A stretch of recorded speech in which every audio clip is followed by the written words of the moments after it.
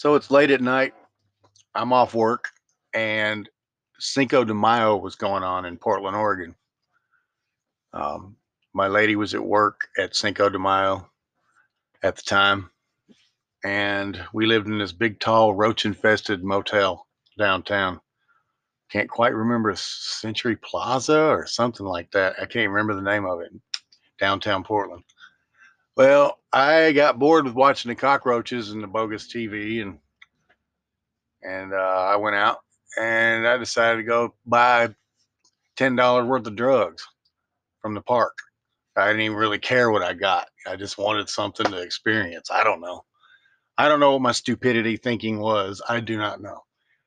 But I went out, and it probably had something to do with the fact that I was drinking, because I don't make the best decisions when I'm drinking. That's why I don't drink. But anyway, yeah. So I walked through the park looking for some dope, and lo and behold, there's nobody but one guy. One guy. And all he's got is a drug that I don't want, but there's no one else in the park. And so I'm thinking in my drunk mind, oh, screw it. I'll take it. I'll take the dope. Okay. So this guy starts smoking his dope while I'm doing the exchange with him, and the police see him. So the police pull up, whoo, boom, pull up on us, right? So the police grabs him, and so I'm thinking I'm scot free, and two more police come pedaling it up the hill. They were like dying out of breath on these bicycles. I kind of felt sorry for them, but they grabbed me and handcuffed me. And anyway, I went to jail that night for a couple hours and got out. And that's how I got the probation back in '99. That's how I got it. And like I said, it was supposed to only be a year probation. And so they sent me to jail to Inverness to do the time. I think it was Inverness. And I worked on the work crew to get rid of this stuff. All right. So I work on the work crew and everything. I did 5 months. I get out. I've squashed it. It's over with. That's the way it is where I'm from in Tennessee. But no, it's not over with. They tell me I got to start the year probation all over again. But I haven't done anything wrong. All you did was ID me on the warrant. I didn't have anything or wasn't doing anything. But no, you still have to start the whole year again until you finally complete it. So you're telling me you're going to make me do the entire year of time and then make me do probation again? That doesn't make any sense. It just does not sound right to me. Anyway, yep. And so that may be part of the reason they got mad and kicked me out of Portland. I don't know. Whatever the case, I got tired of dealing with it. It was a dumb charge. They made fun of me because I had an Arkansas ID at the time.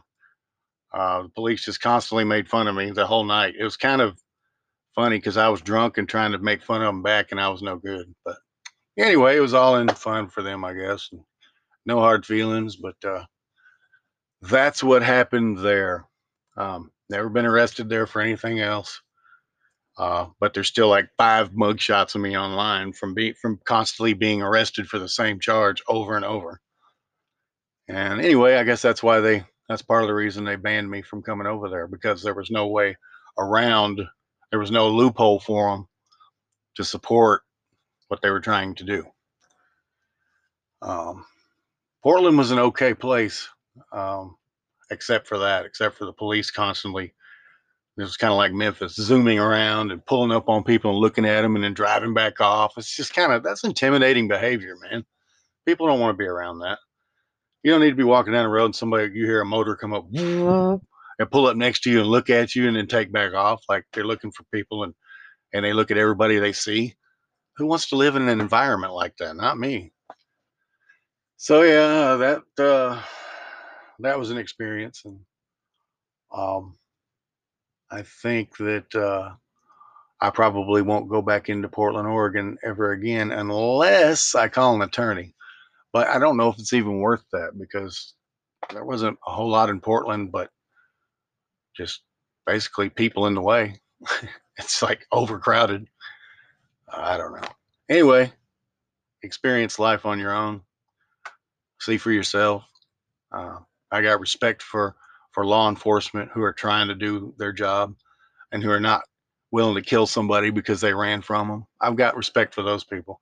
I got respect for law enforcement who don't just run up on people and ask them for ID. You don't know. I mean, what that person's been through. That it can be traumatic. Dealing with that stuff can be traumatic. Being put in handcuffs and then put in a car cage and all that stuff. That can be traumatic for a person that trusts, who's trying to trust people. You know, if that happens, it kind of drops you to another level, and you're going, "Hey, the world's not what I thought it was. This isn't so good. What's going on here?" You know, just for nothing. Just because you wanted to know what their name was, where they were going, where they came from, who their mom is, all that crap. I don't have any respect for officers that do that. I have respect for officers who do their job and who do protect our civil rights. Thanks to the good officers. Have a great day.